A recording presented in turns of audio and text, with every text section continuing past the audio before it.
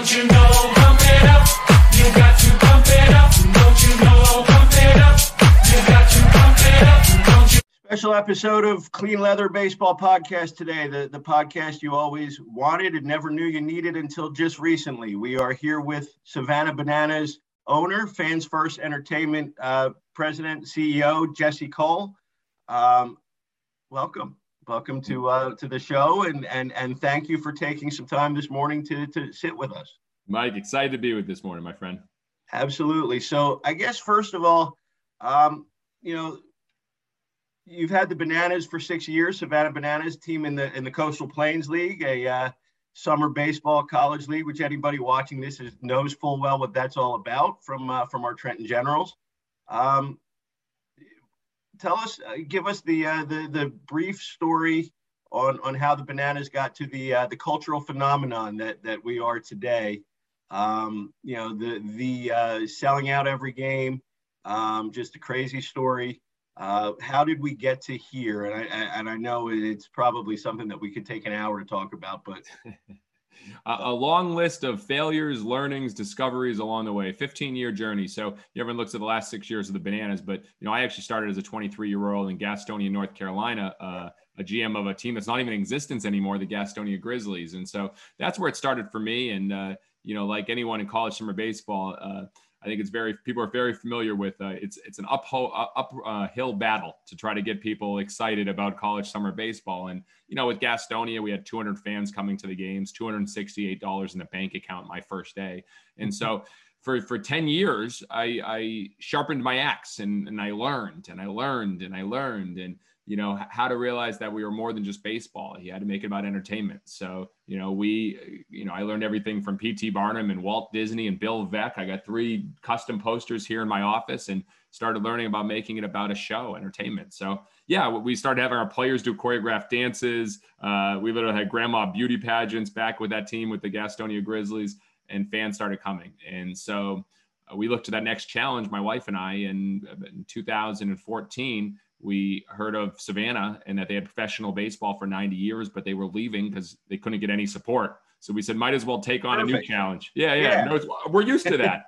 And so, so long story short, we went to Savannah and proceeded to fail pretty miserably. We showed up that first day, myself, my wife, our 24-year-old president, and 3 22-year-olds right out of college. Amazing crew to launch a team. And the former team cut the phone lines, cut the internet lines, took everything out of the stadium. And we grabbed a picnic table from outside the park, brought it into an abandoned storage building, started using our cell phones and calling everyone and saying, we're here. And the community just said, we could care less. Like, who are you guys? You're college summer baseball. We had pro baseball. And so we sold 2 tickets in our first 3 months. And by January 2016, we'd overdrafted our account. We're completely out of money.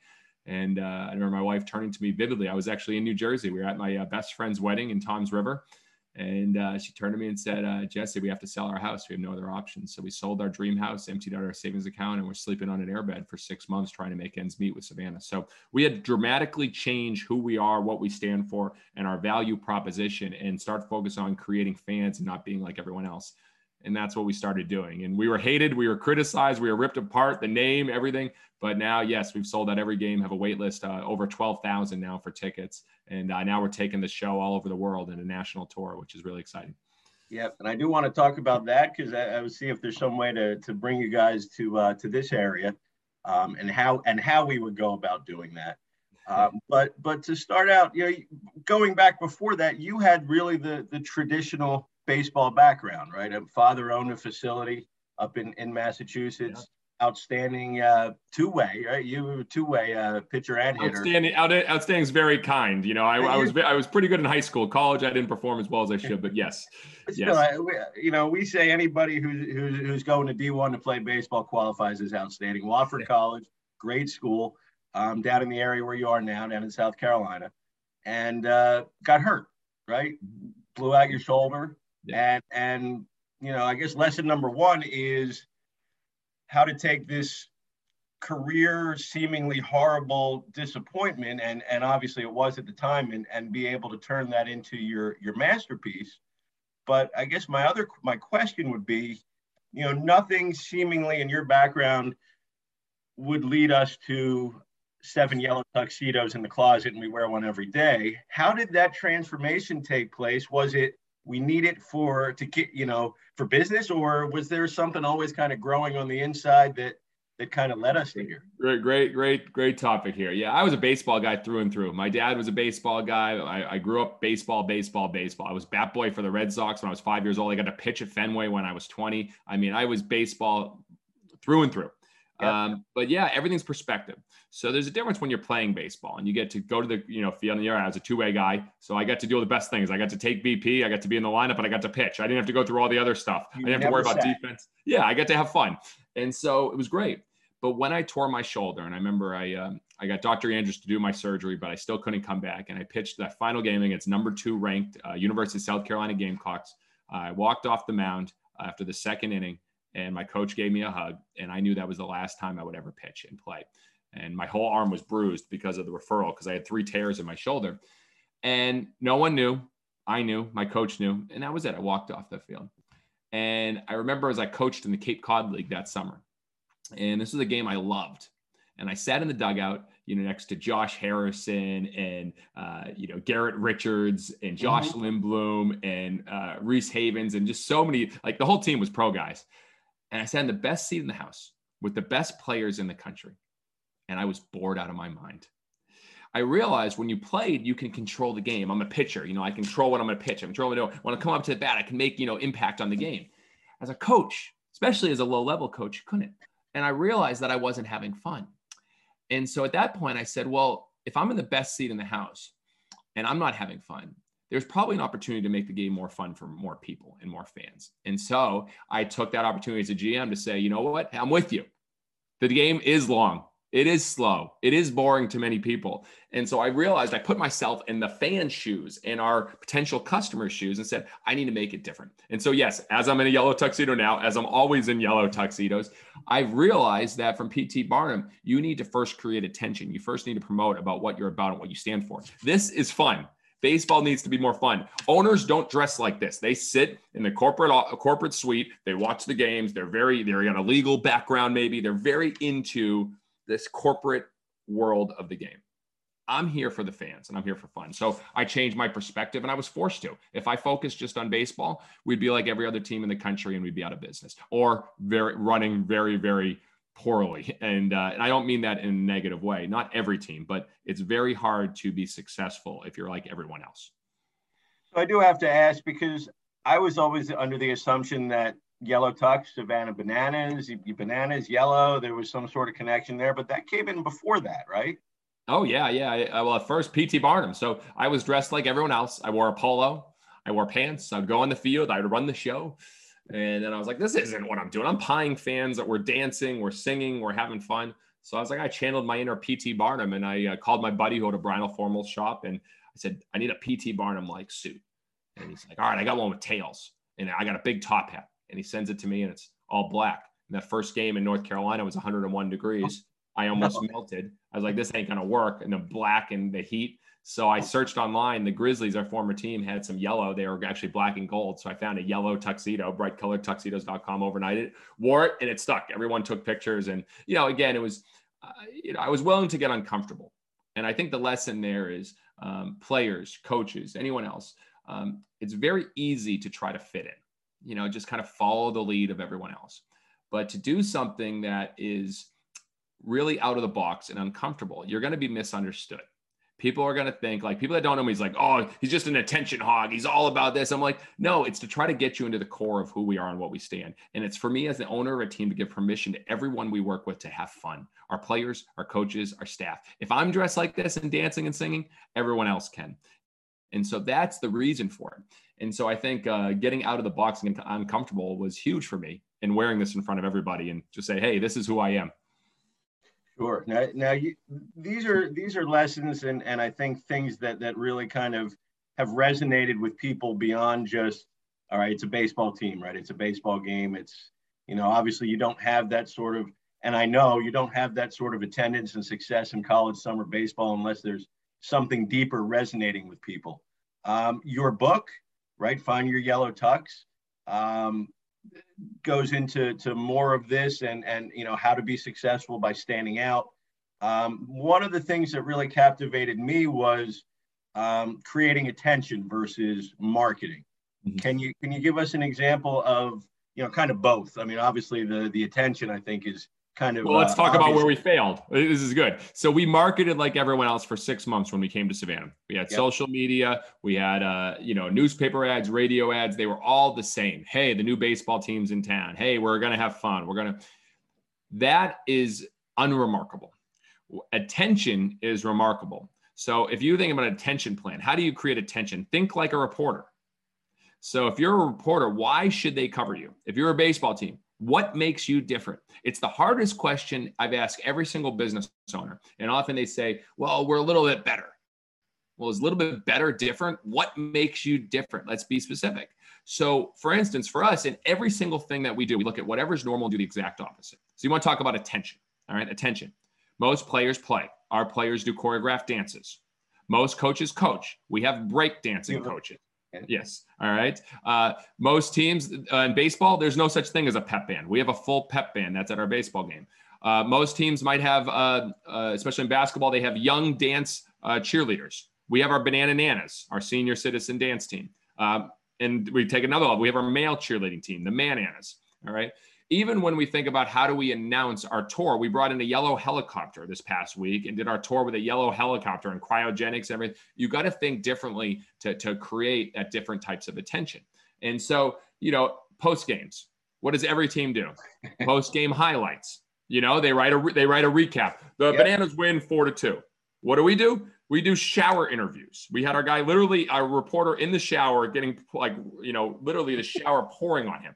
We do interviews in ice baths. We do interviews in bathroom stalls. We do interviews in the guys' beds where they come out of the. We think whatever's normal, do it differently. Same thing with our pregame. And so when you reimagine that, that's how you come up with ideas saying, could we have a golf batter where a batter comes up to plate and comes up with a caddy, and a caddy walks up with him and hands him his bat and gives him his scorecard. Can you have a batter introduce himself, coming to bat for the Bananas, myself, and throw the mic? Or do you have a batter introduce the normal way? When you start doing that, you create unbelievable attention because people right now, people are getting entertained faster and more than they ever have before. Entertainment is at your fingertips. We're in a TikTok world right now. We can get entertained like this.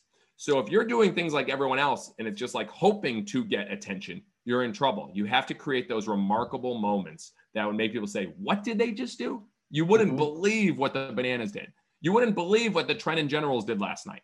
If you're not creating those, you wouldn't believe moments, those attention-worthy moments. It's going to be very hard to stand out, and your marketing just won't have the impact that we've been fortunate to be able to have. Our media crew told me yesterday we had 71 million views on our videos this past summer. So 71 million views. And so we went from 450,000 followers to 1.2 million followers. And right now we have 250,000 more followers than any Major League Baseball team on TikTok. Right. And I'm not saying it braggadocious. It's because we think of what are those attention-worthy moments that are on brand, that make baseball fun. That's who we are. Make baseball fun. We will scream it over and over again. If it's making baseball fun, we will show it. And that's kind of what guides us. The coolest thing for me is how, from the kind of business, bigger picture standpoint, is how everything that you guys do is on message and follows this fans first process. Tell us about, because you've created a great culture and a culture of younger staff members who want to keep coming back. And it's not a long season that you have, but tell us about the creative process, how you've created a culture where everybody on staff really has ownership for the product. And, I can't imagine that these are all your ideas. I mean, I can't imagine 2015, you're thinking, let's do a Banana Baby with the Lion Kings. How do these things come about? And then how do you decide which ones we make a reality? Well, there's a few points there. You mentioned about young people and staying with us. Right now, the stats, a millennial leaves a job every 13 months. The average workforce in all ages is 2.2 years you stay with the job. Yeah. So it's a huge, huge challenge right now. And we failed. I mean, I will take 100% credit. The reason why Gastonia Grizzlies no longer exists is because I didn't build the team up enough to, when we sold it, to have enough leadership to keep the team going. So I've learned a lot in that sense. Now, when we look at Savannah, we have a group of people that have been with her since first day. I mean, literally since day one, since the first season, they've seen every game and been there. So, and then you talk about empowerment. Empowerment's huge. It all starts with your vision and who you are and what you stand for. When you're very clear on where you're going and what you stand for, it's very easy to empower people to follow that. So what I mean by that, we make baseball fun. That's why we exist. And how we do it is fans first, entertain always. Every decision we ask, is it fans first? When it's very clear, then we know that our team can refund at any point, can send, a onesie, a Bananas onesie to someone that they just found out that they're having a baby. There's no issues. When we saw during COVID, one of our team members saw that a woman wrote on Facebook, "Oh, I would do anything for Oreo cookies and milk right now." He went out and drove to the grocery store, got Oreo cookies and milk, put it in her mailbox and sent her a message, "Check your mailbox." I'm so glad she was home, because that milk would have gone bad and that would have smelled terrible. But Right. beside the point, when you teach that, it makes it easy. When we have tragedies and people that are recognized in our game, we've had a lot of moments where family members have died and they came to a game, and there's numerous stories I could share, but then they put themselves in the fan's shoes and say, what can I do to create this moment that matters? And we talk about 3 M's: moments, matter, meaning. Create a moment that show people that they matter, and that will provide deeper meaning, deeper purpose into everything you do. So it's just kind of a guideline. We keep it simple. Fans first. Most teams, it's like in the offseason, hey, bring in money, sell tickets, sell sponsorship. And the next year, sell more. How? Of course they're leaving. Well, how is that inspirational? What? Oh, I hope I hit my quota this year. Let's have a 5% gain and I'll make $2,000 more. No, let's make an impact. When we have a family come up to me at a game this year, and the father and the wife with 3 kids, and the father said, that was so much fun. And I go, oh, thanks a lot. Did you come into town for the game? They go, yeah, we drove 40 hours from Utah for this game. We're driving 40 hours back tomorrow. And it was everything I hoped it would be. When we hear that repeatedly, and every night, anywhere between 20 and 34 states, people fly in and drive in for our games, we have an obligation to deliver them experience they haven't had anywhere else. And that gives us purpose. And that's why our team wants to keep building and take the show all over the country. So it seems, I mean, obviously you can see the 3 people, the 3 inspirations, the 3 posters you have. Certainly you can see where that comes through, in Walt Disney and Bill Veeck and, obviously P.T. Barnum. But it seems like there could be a 4th very easily in Simon Sinek. And I've heard you tell a story about, that relates to him and a thank you note that you wrote to him. But obviously that's something that just as clearly comes through. What impact has he had on your philosophies? Yeah, I remember it vividly. I was at a conference at Gaston College and many years ago. And someone first shared the video, Start With Why, and how great leaders inspire action. And it was it was like literally like an hour into the session. It was a full day event. And I got up and left. I literally watched the video, got up and left, and went back to the office and watched it over and over and over again. And I just kept thinking, I was like, why do we do what we do? It's fun. We give away Porta-Johns and colon cleansings and our players dance and we play in kilts. But why do we do what we do? And then it started to come to me. And there's obviously some emotional moments I share in the book, some stories where I realized that, our job is to bring people together, treat them like family and bring them joy that they've never seen before. And I've kept feeling that over and over and over again. So when I started my thank you experiment in 2016, which I said, can I write 1 thank you letter every day? Simple experiment, but very hard. Write 1 thank you letter every day. And when I thought about people that really inspired me, it was Simon Sinek. So I sent him a letter. And as you know, 2 weeks later, I'm driving to lunch and I get an unknown phone number on my phone. And this was back when you answered unknown phone numbers, right. 6 years ago. And I go, hello, this is Jesse. Jesse, it's Simon Sinek here. I go, shut up. Who is it? He goes, it's Simon Sinek. I go, shut up. Who's messing with me? And I told him to shut up twice. And he goes, no, I'm calling you to tell you I received your thank you letter and want to let you know how much it inspired me. He goes, the reason I do everything I do is to help people live inspired lives, but you inspired me. And for 1 minute and 41 seconds, I talked to one of my other mentors. And after that, he sent me other letters and there's been some communication. But yeah, I think it was clarity. You know, Mike, all we're looking for is clarity. And if we have clarity every morning and belief and passion and fire, it makes it easy. And Simon helped trigger that in me. And I still have that thank you experiment going today, 6 years later.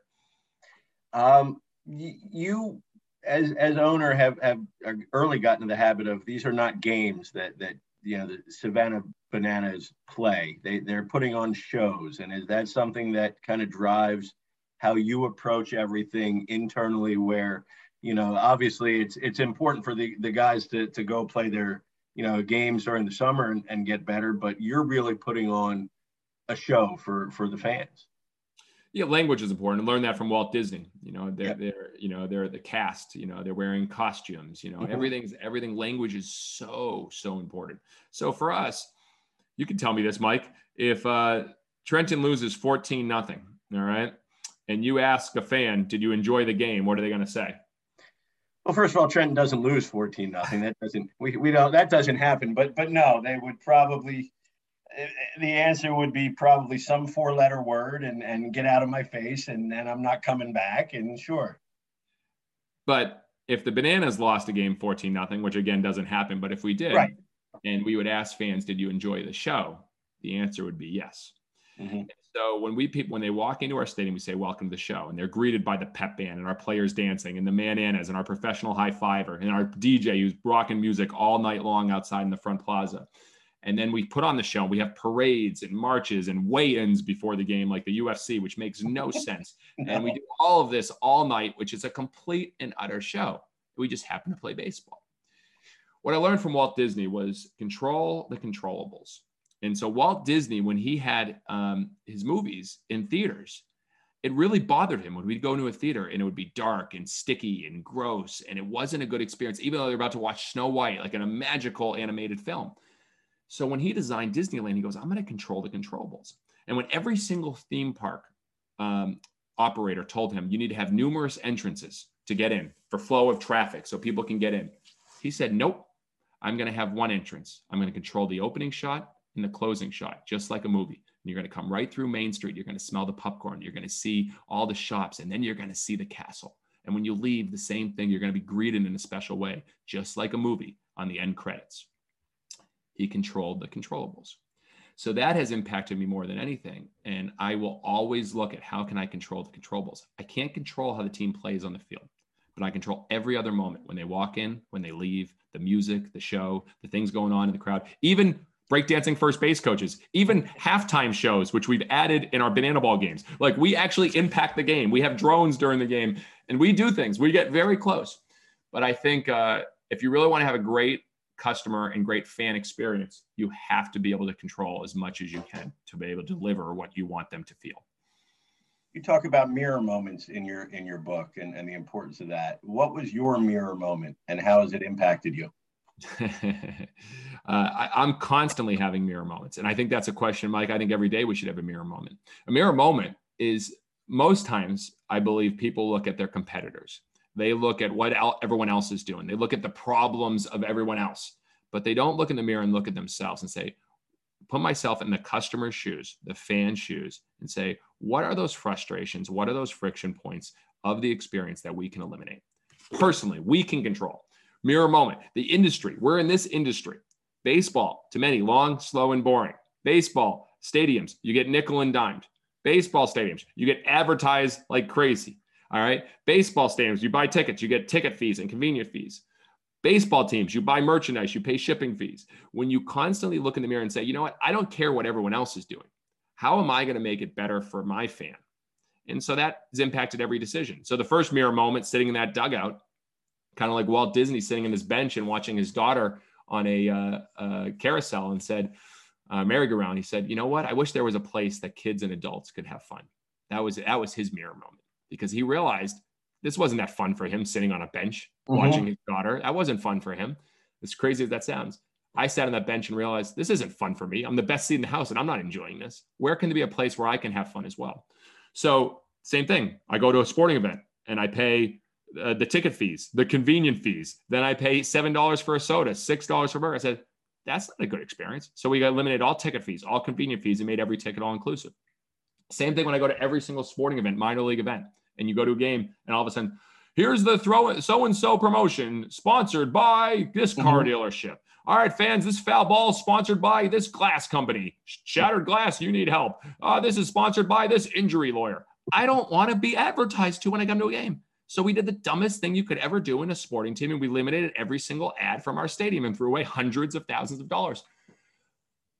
But when your name of your company is Fans First Entertainment, and every decision you make is fans first, it makes it very, very easy to make those decisions. And so we continue to make them because of the constant mirror moments. And I'm continually having mirror moments every day. And when I watch baseball in innings that go too long, I'm sitting there and go, this inning is too long. How do we end this inning and get to the next? And so we come up with new rules in our minds of what can we do to make the game go faster, faster, faster.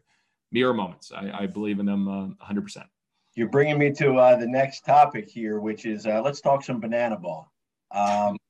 If anybody didn't really need a test lab to try out all these new concepts, or maybe definitely needs a test lab to try these things out, it's you and your mind and your team's mind, right? It's tell us about what banana ball is. It's baseball on steroids or whatever it is we're talking about here, and the World Tour coming. How can our viewers inspire or help push, try to get their city, their town, their locality involved in the Banana Ball World Tour? Good question. Banana Ball has been now over a 3-year test behind closed doors. It started back in college stadiums in 2018. No one knew but the players. And everything starts with a question, and it starts with an idea. What if? And for us, the game was still too long. Could we make it faster? Could we make it more entertaining? Could we look at every boring part of a game and make it more fun? And so we asked questions. So we came up with, well, could we play a 2-hour timed game? Could batters never step out of the batter's box? Could every inning count, where literally if you win the inning, you get a point? So you don't have a long inning where it's 7-0. All of a sudden, boom, they're only worth 1 point. Could you eliminate bunting? Could you have fans catch a foul ball and it be an out? And so we started asking all these questions, and we tested. We played the first ever game at Lander University. No one knew about it. A Division II school in South Carolina. And we played 9 innings in an hour and 39 minutes. And I remember vividly the players said that was the most fun they ever had playing baseball. There were actually some of the girlfriends where they were watching and they were at the edge of their seats. They're like, what are they doing? What is it? And they weren't on their phones. They weren't doing homework, which they brought work to do and kind of sit there and say, I'm supporting my boyfriend. But they actually watched the game. That was a great first test. And then we tested it more during COVID with smaller amount of fans because of the restrictions. And then we tested it again this year. In the last game we played, the Boston Globe flew down because they wanted to cover it. And we played 9 innings in an hour and 48 minutes. So as we continue to sharpen and learn and plus this experience, we are taking the show in the world all over the country. We did a 1-city world tour last year in Mobile, Alabama, and somehow 7,000 people bought tickets. Fans came from 17 states. A couple fans drove over 1,000 miles. And I'm like, you guys are crazy, but I love it. Yep. So now we're going to go to more cities. And we announced with a big, like I mentioned, a helicopter. We've had over 4,000 suggestions. So we need the city to be involved. We need the team, the venue. There's a lot of things that need to work, and we need venues really over 4,000 seats. We really need big venues because we're taking the band, we're taking the man-ants, we're taking the breakdancing coaches, we're taking both teams, the band-ants and the party animals. The team will play. We're bringing 100+ people. So we need stadiums that can handle us and that we can get lots of people there to support it.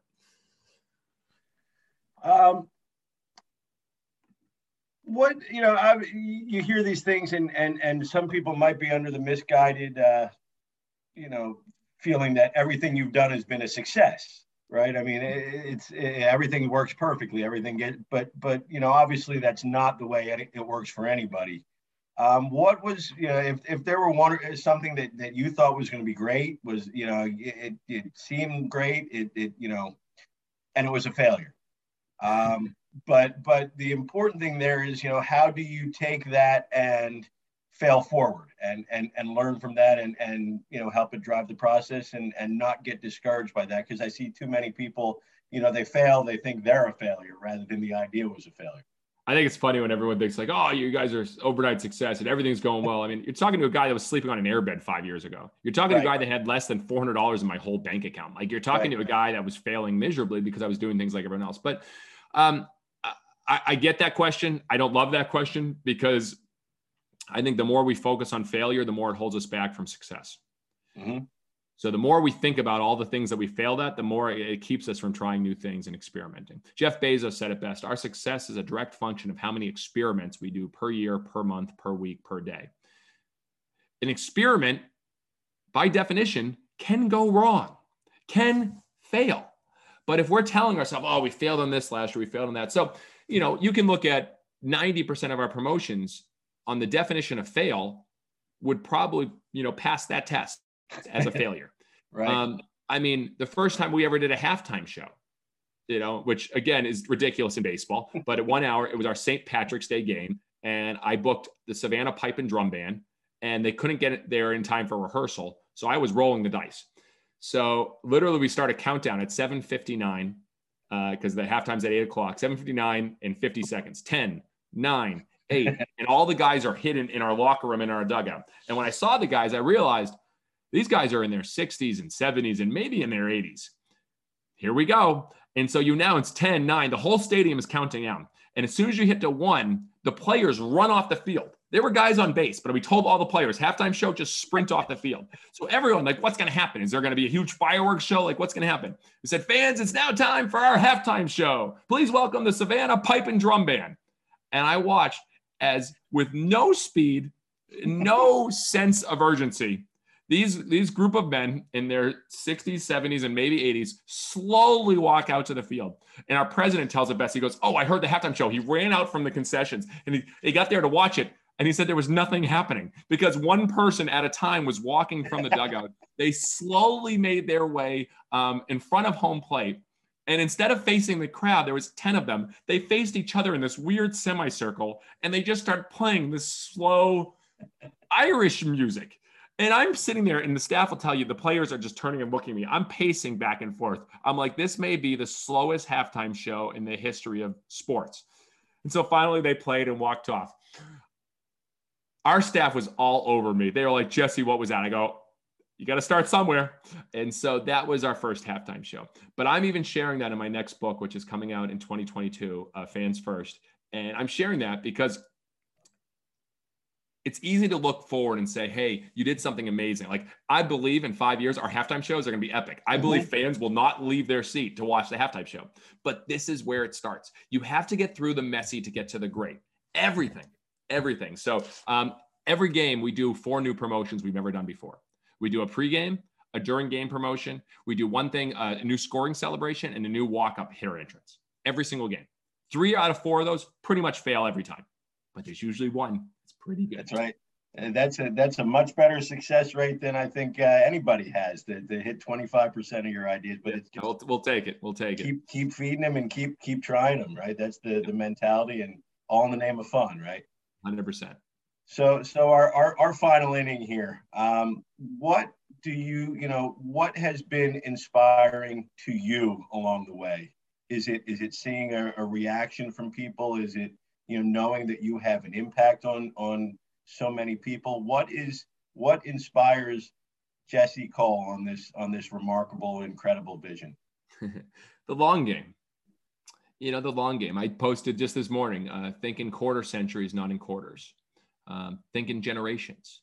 I have a 3-year-old son, Maverick, and I think I want to build something that his grandkids have and that are proud of.